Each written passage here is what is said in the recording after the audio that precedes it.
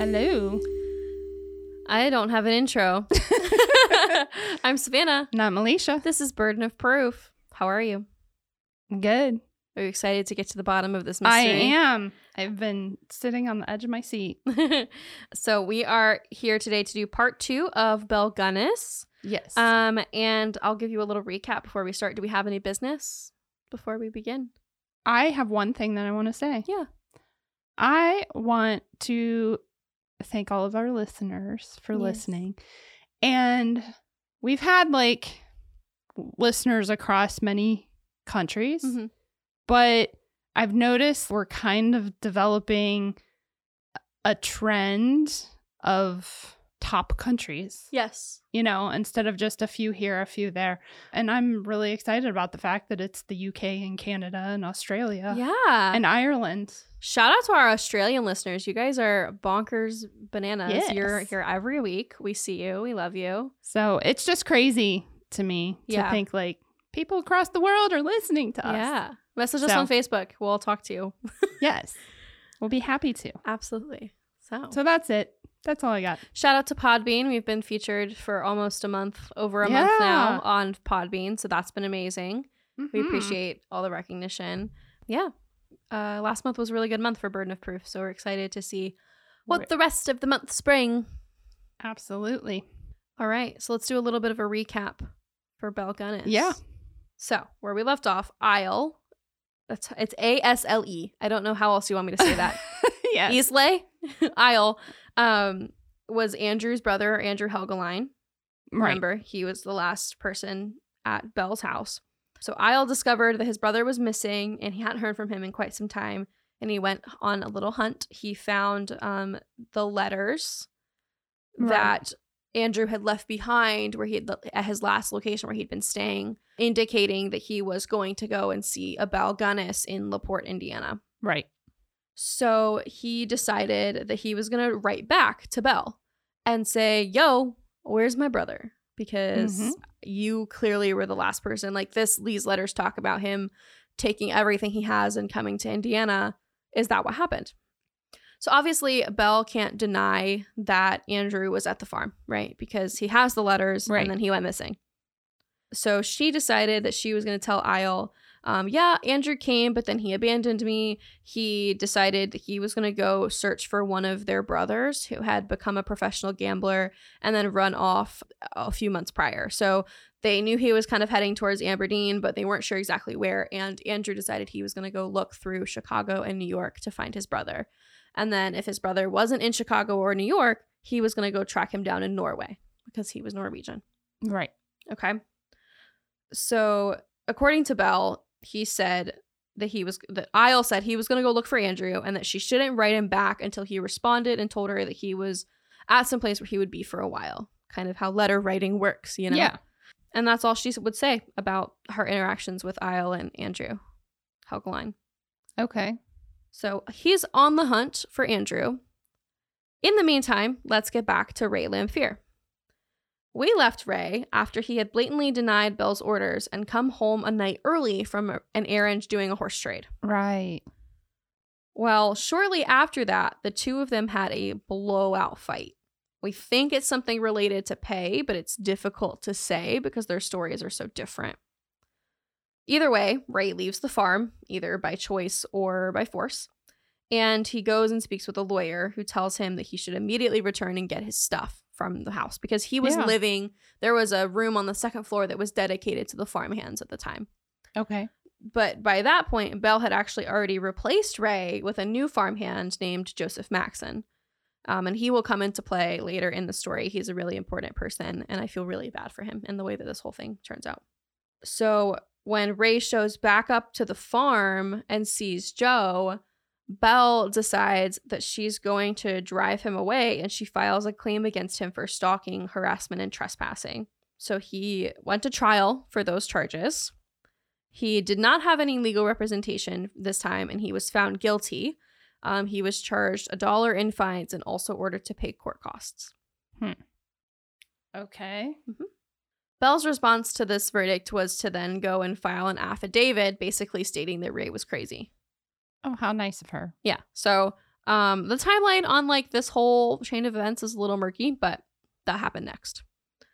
According to the document, which was a questionnaire, she had basically gone to the sheriff and an attorney and was like, I want to say that he's crazy. So they gave her like a questionnaire about insanity.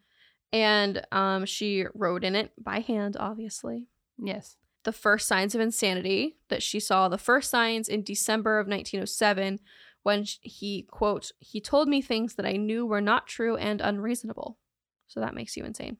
She then said that he was, quote, silent, melancholy, restless, seclusive, dull, profane, filthy, intemperate, sleepless, and criminal. Those were her adjectives. Well, tell us how you really feel, Bella. I know. So Ray's long-term doctor, are you ready for this? Mm-hmm. Dr. Beau Bowell. Is he a gastroenterologist?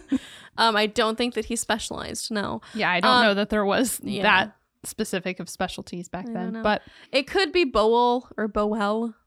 True. But it's much funnier if it's Bowell. Yeah. So we're going to say Bowell.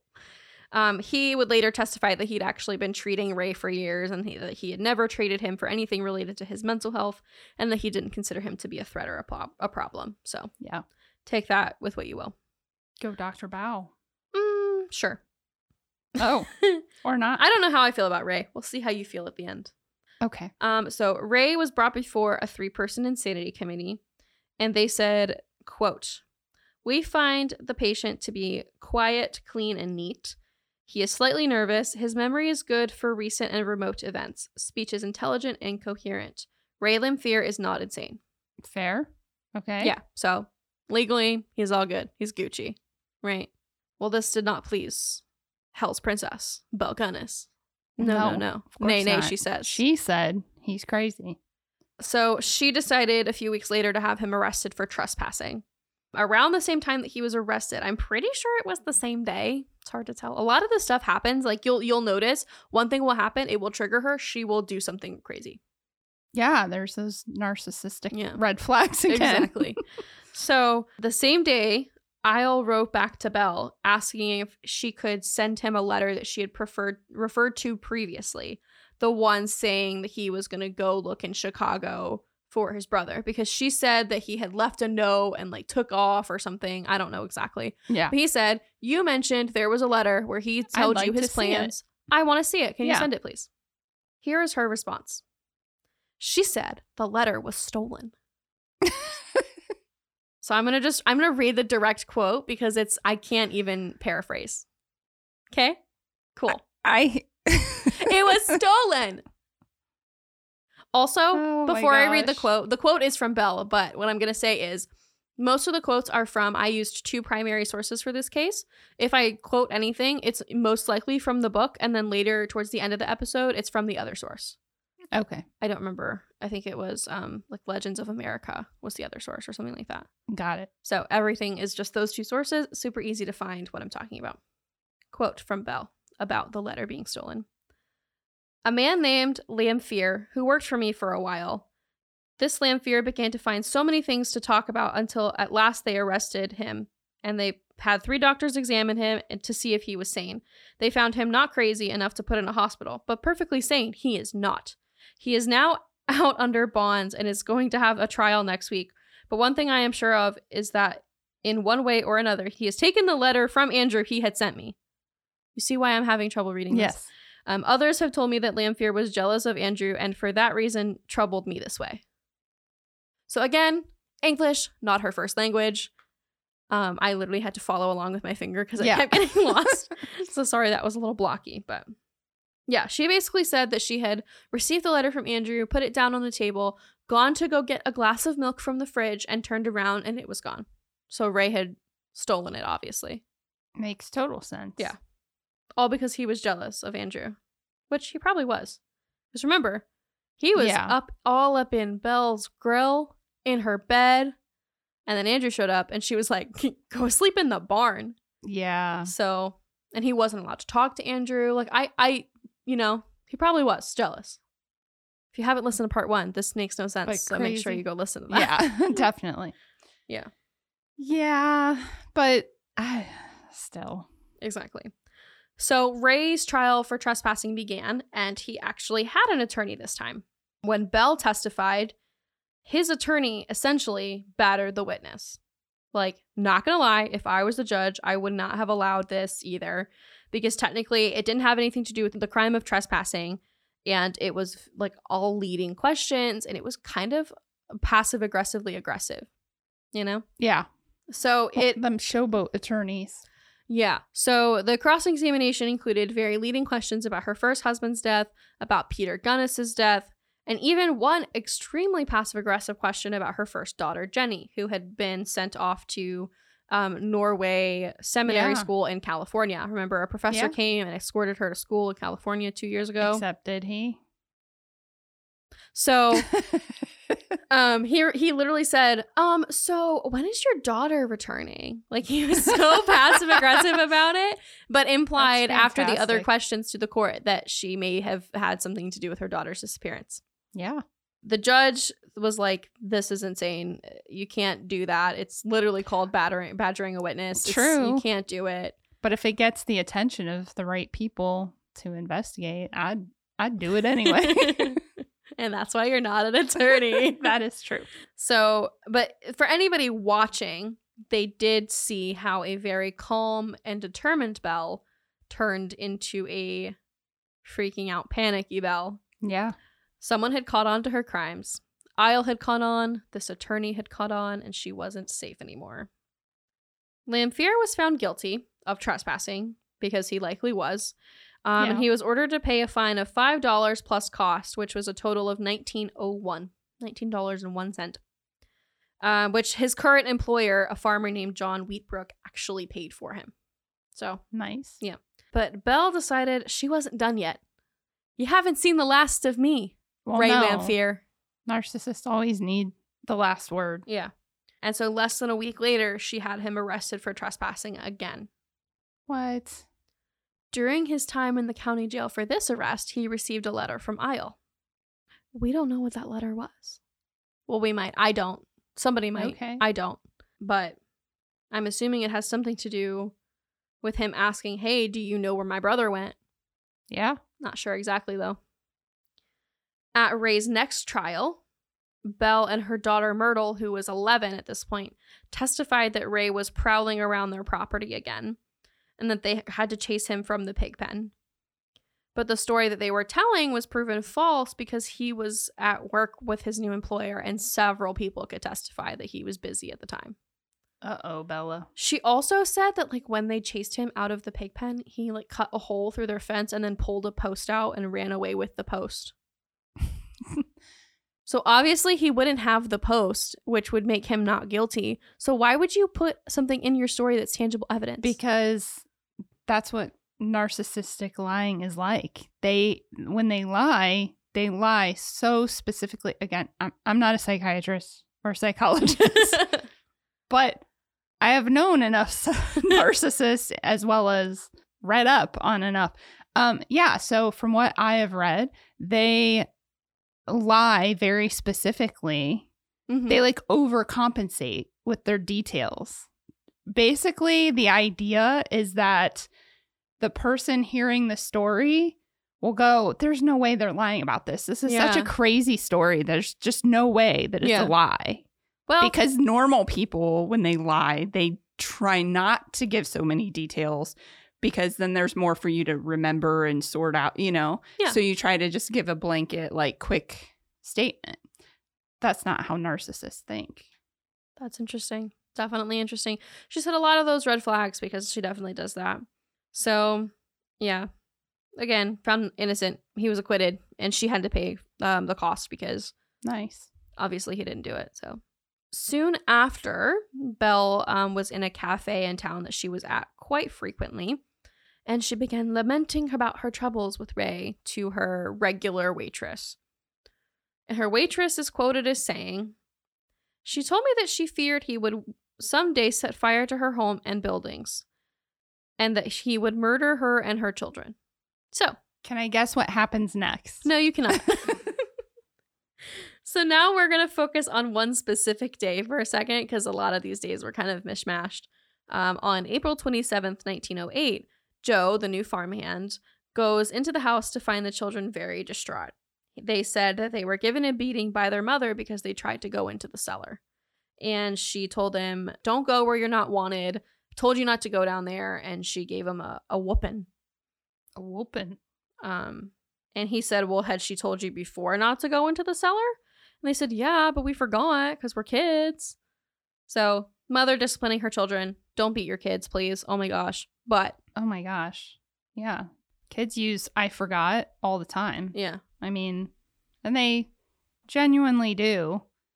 Because they're little brains. They got little brains. But yeah. So they don't actually, but but they have the attention span of a gnat. So that's what Joe walked into. He went out to go do his work, and Belle actually later that day drove into town. She found an attorney and she said, I live in fear that Ray will one day burn down my home. It's not a direct quote. I'm just. Now, can I guess what happens next? No, not yet. Okay. And so she decided she wanted to get her last will and testament in shape in case one day she died. Of course. So basically, here's a quote. It says, her property, both real and personal, to her 3 children, Myrtle Adolphine Sorensen, Lucy Bergliat Sorensen, Philip Alexander Gunness, providing that in the death of any of said children without issue before her death, the survivor is to inherit the whole of the property, and provided also that in the case of the death of all 3 of said children without issue, the whole property should go to the Norwegian Children's Home of Chicago. Yes. I have a question. Yes. Why isn't Jenny listed in the will? If she's just away at college. She then went and bought all 3 children a present. She bought them like a cake and a doll and a train for Philip and a large amount of groceries and also a lot of kerosene. Yep. So okay. The last scene that Joe sees that day is Belle playing with her 3 children. They're all having a grand time. They had a great dinner. She made a feast. And he said it was a really happy and typical evening in the Gunness home before he headed to bed to be up in the morning to do the farm work. Right. A little while later, he went to sleep, and he thought he woke up to Belle cooking breakfast and that the flapjacks were burning. Except my biscuits are burning. My biscuits are burning. Except it wasn't the flapjacks. And he woke up and he saw that the entire home was on fire. Yep. So some people say he was in his underwear. Some people say he pulled on some overalls. Whichever's funnier to you. I was like, does it really matter? It doesn't, because this poor guy, like he gets the short end of this stick. I mean, he could be dead, but he's not. So I guess it's a little bit of a long stick, but mostly it's pretty short. He threw some of his important things into like a little bag and jumped out the window. He stashed the stuff on a cart or a buggy and then tried to go back in to save Belle and the kids. But he had tried to break his way in through with an axe, but unfortunately everything was on fire. He took a step back and the whole roof caved in. Where he was just sleeping caved in. Oh, wow. Yeah, it's terrifying. So this was all around 4:00 in the morning. Pretty important to say. Yeah. The neighbors woke up, saw the blaze, and their teenage son got on his bike, and he said he was going to go see if the people were awake. It might be too late. It was a very old-timey quote. Because he's just on his bike. Sorry, I'm being a dick. But I could just imagine if he's got his little cap on. He's like, Ma, I gotta go see if the people are awake. I can't. Anyway, he was doing a really good thing. I'm not trying to diminish that at all. It's just funny to me because this is old-timey. It's fun. But it was, of course, very much too late. And all of their surrounding neighbors came and even got into one of the bedrooms, but there was nobody there. The mattress was bare. There were no sheets on the bed, which was kind of weird. And they ended up sending one of them to go into town to alert the sheriff about, hey, the Gunness farm's on fire. What can we do? What should we do? And they used one of the Gunness's horses, and the horses were really scared because of how big the fire was. That made me sad. Sad. So the townspeople started gathering to witness the horrifying scene because you see a big fire, you want to look at the big fire. Yeah. And people have always loved gruesome things. True crime's not new. So you'll see that a lot in this case. Once they were able to go inside and investigate, they quickly ascertained that it had to be an arson. And they said so because the cellar had been on fire and apparently it was too cold for the cellar to be on fire without it being arson with kerosene. Yeah. Okay. I wish I had more information about that process. I don't. I mean, that just makes sense. Yeah. Without an accelerant. Yeah. So there were two groups. One that was on the lookout for Ray, because obviously they said arson. That's the suspect. And that's what Bella's been so scared of. She's been terrified.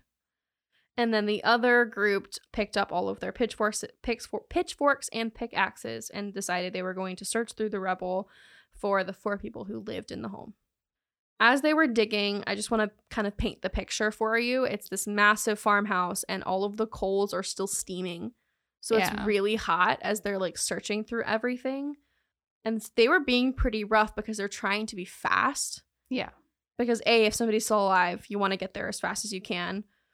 B, you're hot and it's dangerous. So go. And they were being pretty rough until one of them hit something soft. They said, okay, well, let's just be careful. And then a few moments later, the man who originally hit it kind of took a step back and he said, here they are. They found a scene where apparently it looked like Belle had been trying to escape with her children. And the newspapers of this time, like, don't hold back on the graphicness of the scene. I'm not going to describe in detail the conditions of the children's bodies and their final moments because the narrative that the newspaper and the reporters kind of spin is really gruesome. And these are kids and just don't feel right to me to do that. So, yeah. So, but they were all there. They were all there. Bella. Yeah. Is it Belle or Bella? It's Belle. Belle. Sorry, I've been saying Bella. That's okay. I just realized. Her name was also Bella, as we mentioned in part 1. She changes it. Yeah. But yeah, I just picked one. So yeah, Belle's body was there, but it was missing something. What? She didn't have a head. Oh my God. She was also missing about a foot of her height. Oh my God. And a significant portion of her weight. And they never found her head. I'm going to leave it there. So Ray, they went looking for Ray, and she's still processing. I am. Would you like to say what that means? Well, I mean, on one hand, that's not what I expected. Okay. Good. I expected that her children would be found and she disappeared. Okay.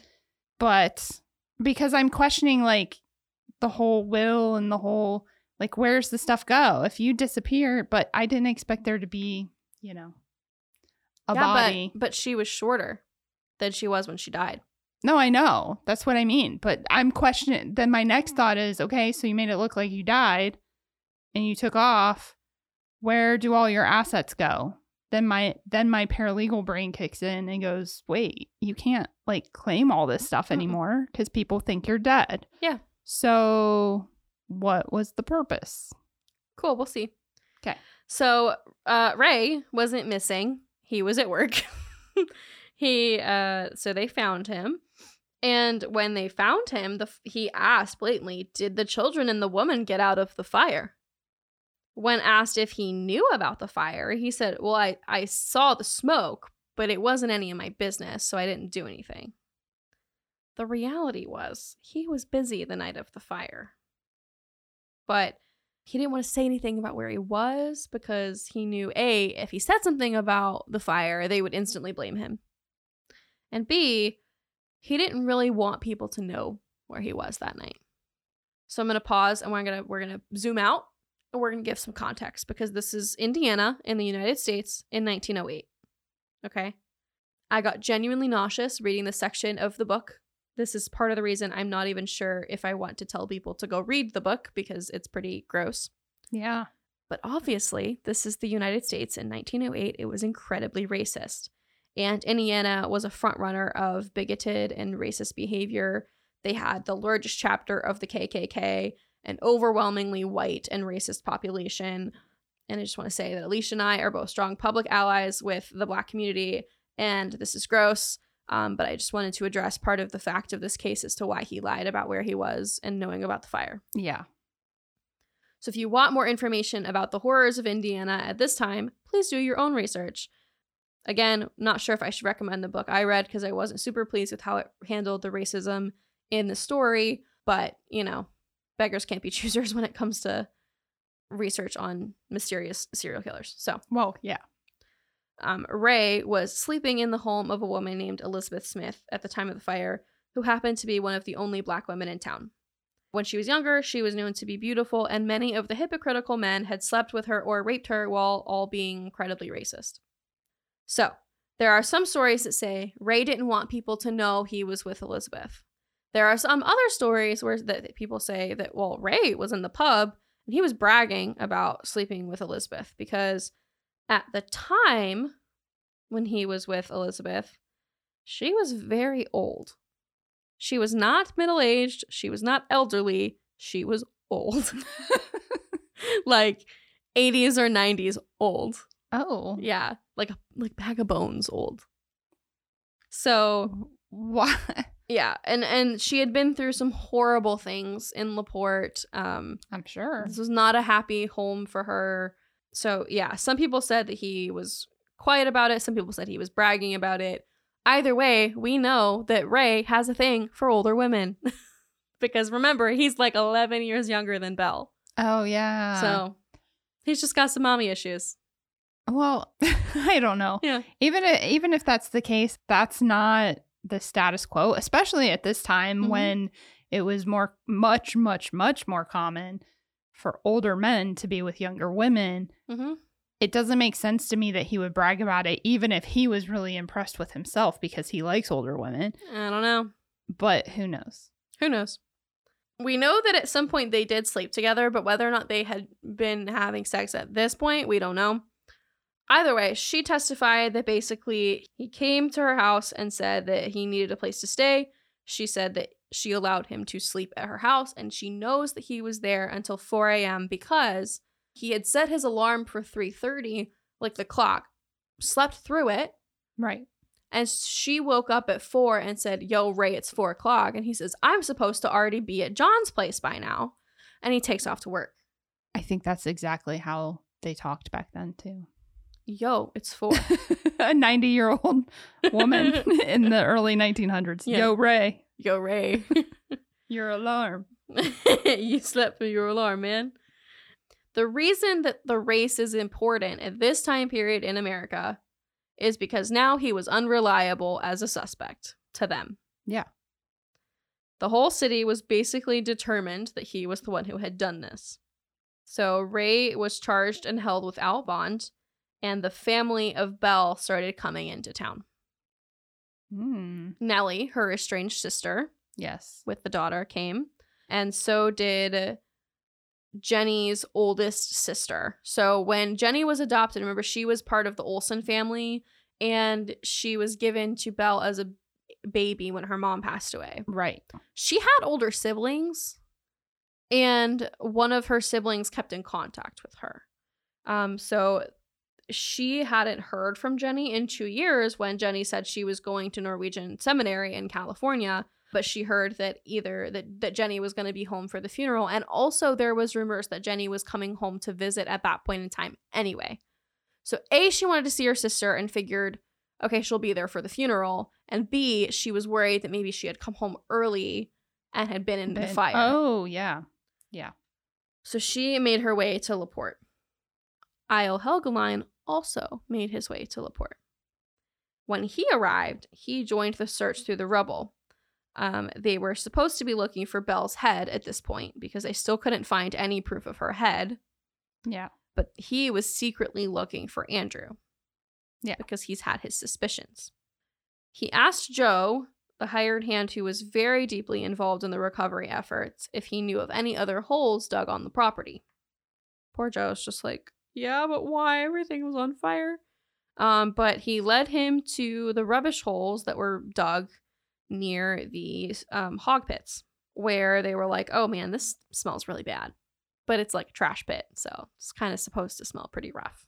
Yeah, but... Well, they kept digging. I don't know how he got them convinced to dig. I don't know. I don't know if maybe the whole property was on fire, not just the house, or like what it was. I don't know the how close the hog pits were to the house. I don't know. But somehow they started digging and they hit something and they pulled out a gunny sack, and inside there was a man's arm. So they kept digging and they found in several bags of rotten remains that the man had been separated at the arms, the legs, the torso, and the head. And Isles' search finally ended when he pulled out his brother's head and identified him. Because he hadn't been dead that long, and he recognized some of like his scarring and stuff. Yeah. Yeah.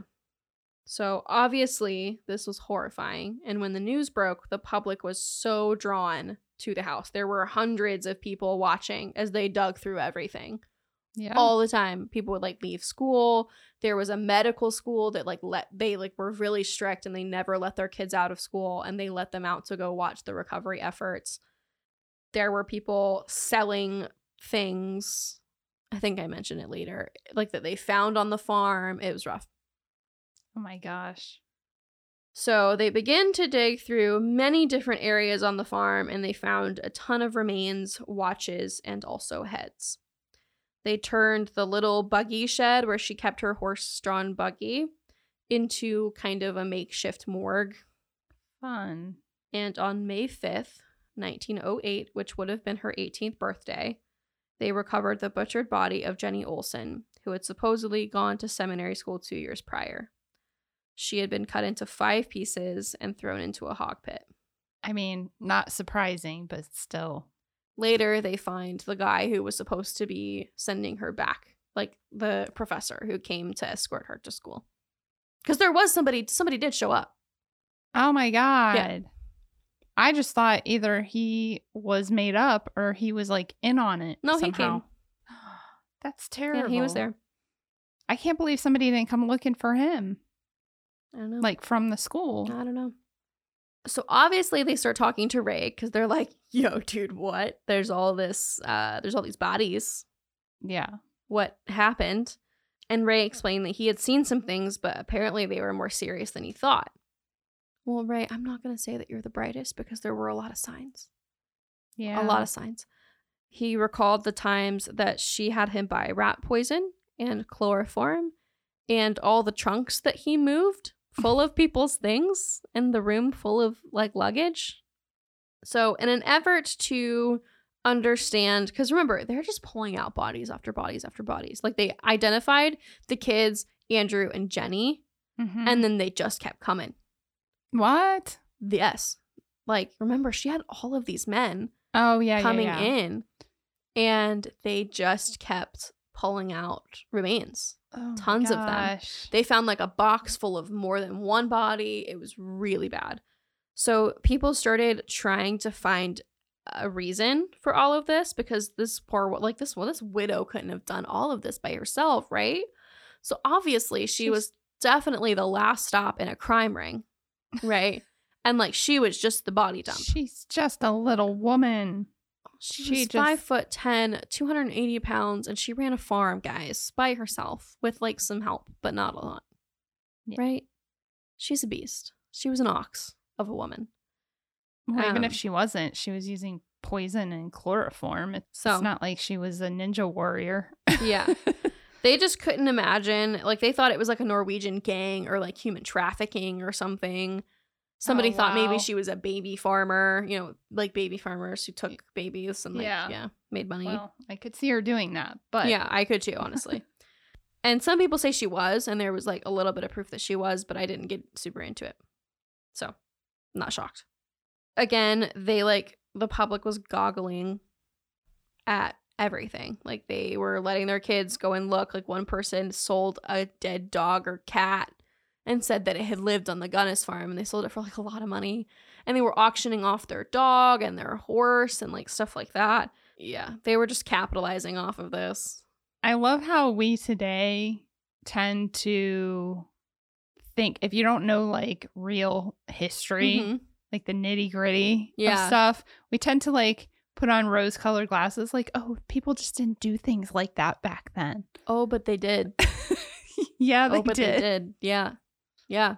Yeah. So people also started to come forward and say that they had almost gone to see Mrs. Gunness. Like, they were people who were like, oh my gosh, I was writing to this woman. Yeah. So there's so much information about the search for the bodies and all of the theories, but I'm trying to keep it into 2 parts. So let's switch gears here and talk about the story of Ray Lamphere. So he pleaded not guilty. He found a good defense attorney, and he started prepping for his trial. So my main source material, the book, is called Hell's Princess, The Mystery of Belle Gunness, Butcher of Men. It's by Harold Schechter.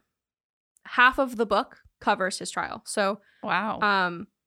If I'm going to just cover some of the highlights, there's so much here. If you want more, you can either read the book or let me know, and we'll do like a little mini-sode covering it. But I decided to just kind of cover the main hot topics because this is already a long episode. Yeah. So also, the good news is most podcasts that cover this case don't cover any of his trial. They stop here. So well, yeah, because it's kind of one of those stories though that it's about her, but how do you tell her story without telling part of his, which you can. Yeah.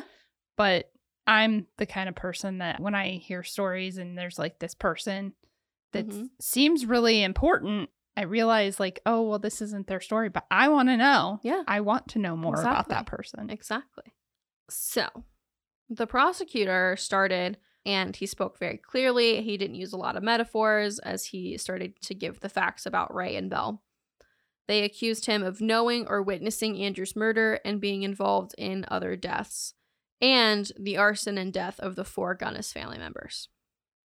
They used the fact that the night of Andrew's death, Ray was back at the Gunness home despite having an excuse to be out of town, and this indicated that he knew what was going to happen and was involved. They insinuated that he knew about the fire, and that apparently at other times had said to people, well, I can get the old widow Gunness to do whatever I want because I have something over her. Ooh.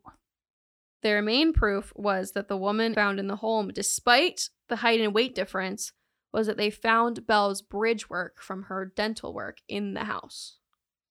So she'd had a bridge. I don't know if people don't know what a bridge is. It's connected. It's a piece of metal that goes over the roof of the mouth. It's connected or attached to two or more teeth in the mouth.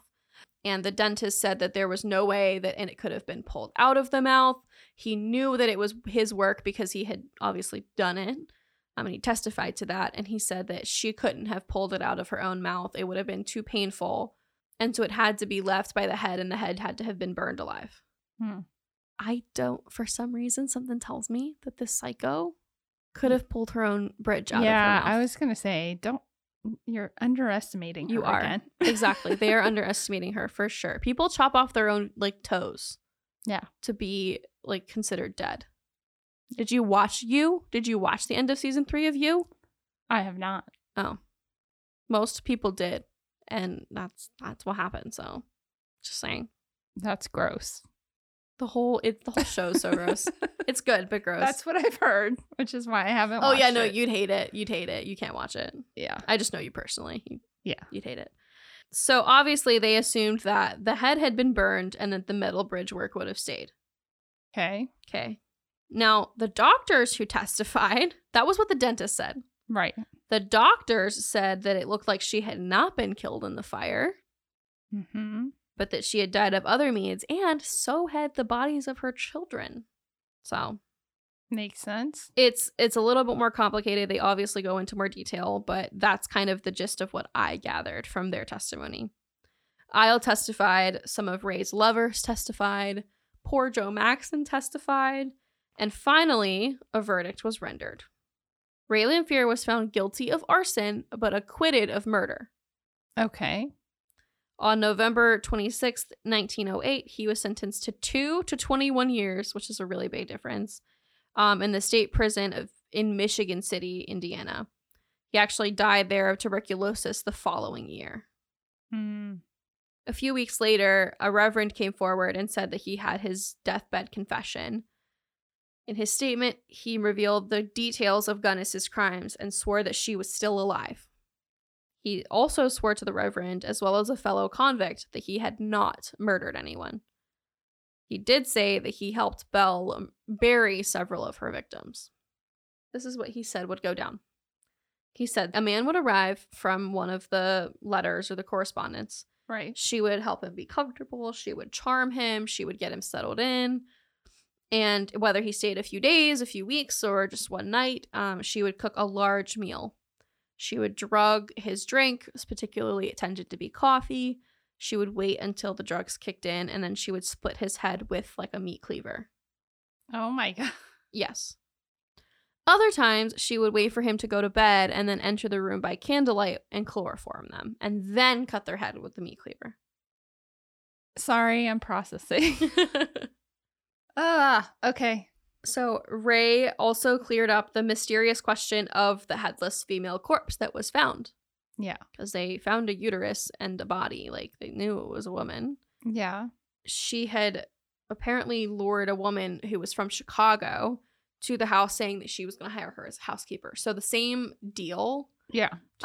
Just right before she decided she was going to leave LaPorte, she brought a woman in conveniently. And according to Ray, had drugged her, hit her over the head, dragged the corpse to the basement, put her clothes on it, removed Belle's. She took her false teeth out, her bridge, and put them beside the corpse to make sure that it would be identified as herself. He said that she chloroformed her children and then smothered them and carried them to the basement. And then she lit the whole place on fire.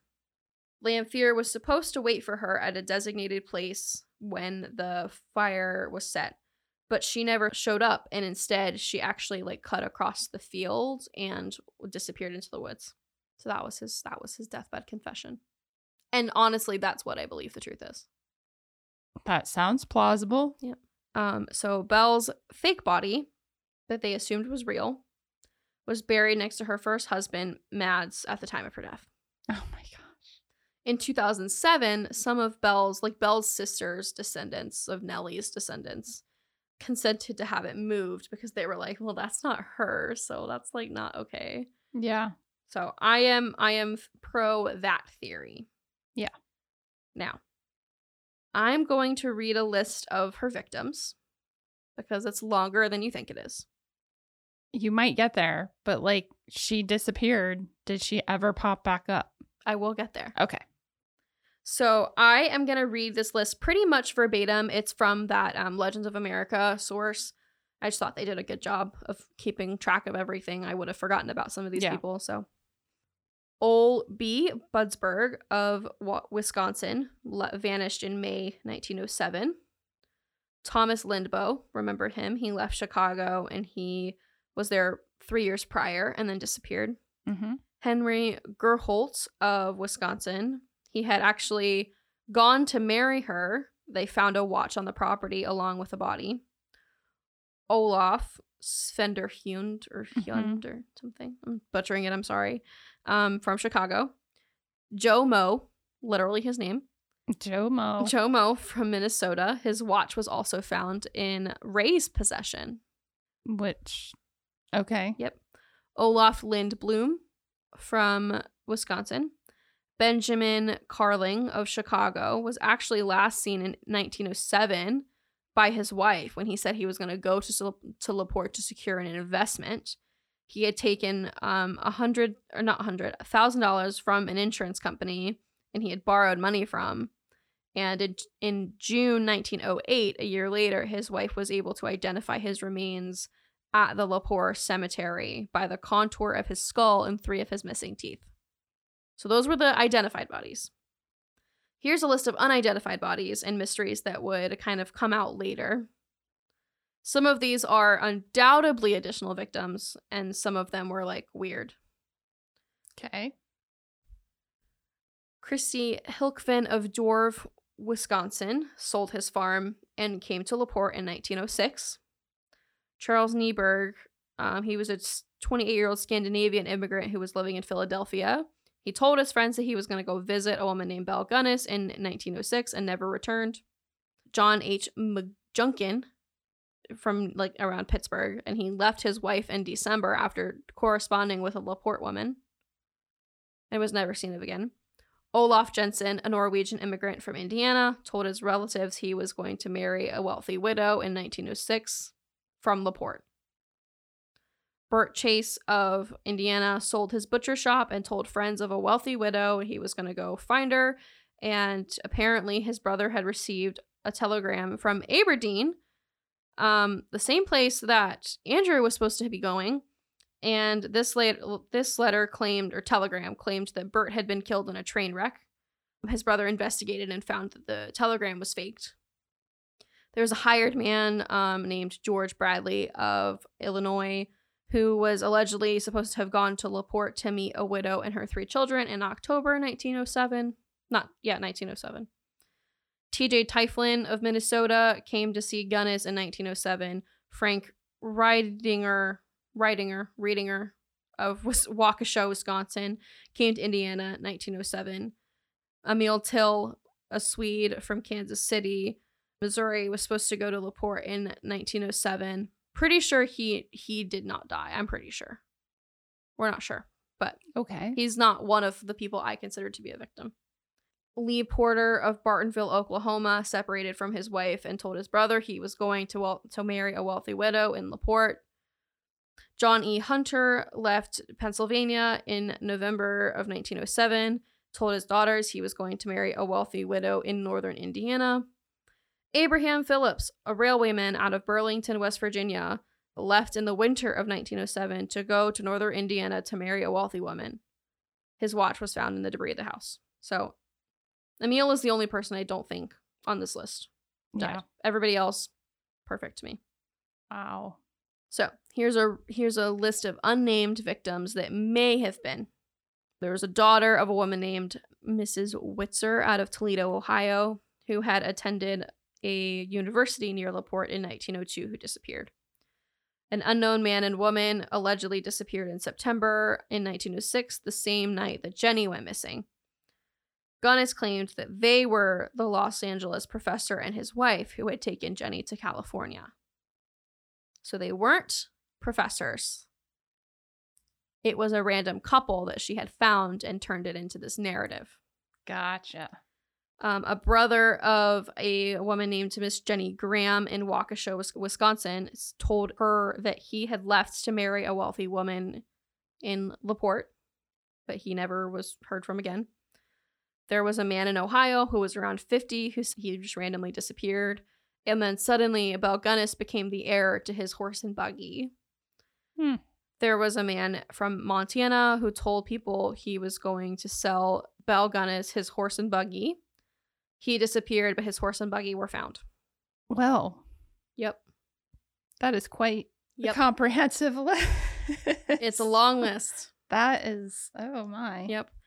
So over the next several decades, Belle was allegedly sighted in various cities over the country. As late as 1931, people thought she was still alive and living in a Mississippi town, where apparently she had a great deal of property and she lived as a important person, a prominent member of their community. Another person said that in 1931, she may have been arrested as a woman named Esther Carlson, who she was arrested in Los Angeles, California, which is where she said Jenny was going. Mm-hmm. And she was arrested for poisoning a man named August Lindstrom, who was Norwegian American, and she did it for his money.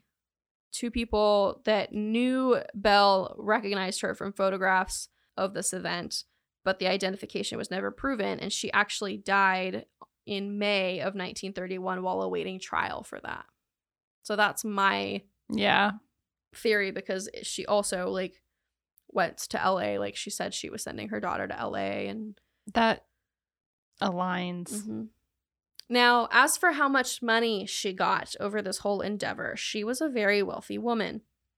I don't have an actual number for you because there are a few people who have tried to do the math and we get very different numbers, but it was definitely in the millions. Wow. Some people say it was 1.3. Some people say it was as high as 6.5. So it's very different and that's today's money, not that money. That's today's money. I figured. Yeah. So she was making quite a bit of money off of this endeavor. And that, my friends, is the full comprehensive story of Belle Gunness, the female Bluebeard, the butcher of men, and Hell's princess. My goodness. Well, thank you. Thanks for... I don't even know what to say. Yeah, thanks for holding on. That's a lot. Yeah. Holy crap. I could talk about this case a lot. It's really interesting. And there's actually so much detail considering how long ago it was. Yeah. Well, thank you. Thanks for hanging out. Absolutely. Hopefully you remembered everything from last week. For you guys, it will have been 2 weeks ago. I think you did a good job on recapping. Yeah, I hope so. I think so. Woo-hoo. Well, good job. Hopefully you guys have a palate cleanser. Go listen to some Harry Styles or something after that, because this was rough, but I enjoyed my little mini series, so thanks for letting me indulge. It was a good change of pace. Yes. Now on to some more current stuff for me. I need a break from the old-timey cases. Yeah. Woo-hoo. It's good to change it up every now and then. Yeah. Well, all right. We'll listen, we'll talk, we'll touch base with you next week. Yeah. Reach out to us. Yeah, absolutely. Now that we're kind of like getting more actual followers that we see following. Yeah, for a long time we had a lot of listeners, but nobody on like social media, and now we're kind of starting to see it on social media, which is super cool. Yeah. So like, check us out. You can always request cases. There's a link in all of our bios to our link tree where there's a Google sheet. You can request cases. I actually got somebody the other day sent us one. Yeah. So we're excited to look into everything. Thank you guys so much. And I think that's it. Yeah. Thanks for listening. Yep. See you next week. Till next time. Bye. Bye. Thanks for listening, guys. Find us on Instagram and TikTok at Burden of Proof Pod and email us at burdenofproofpod@gmail.com.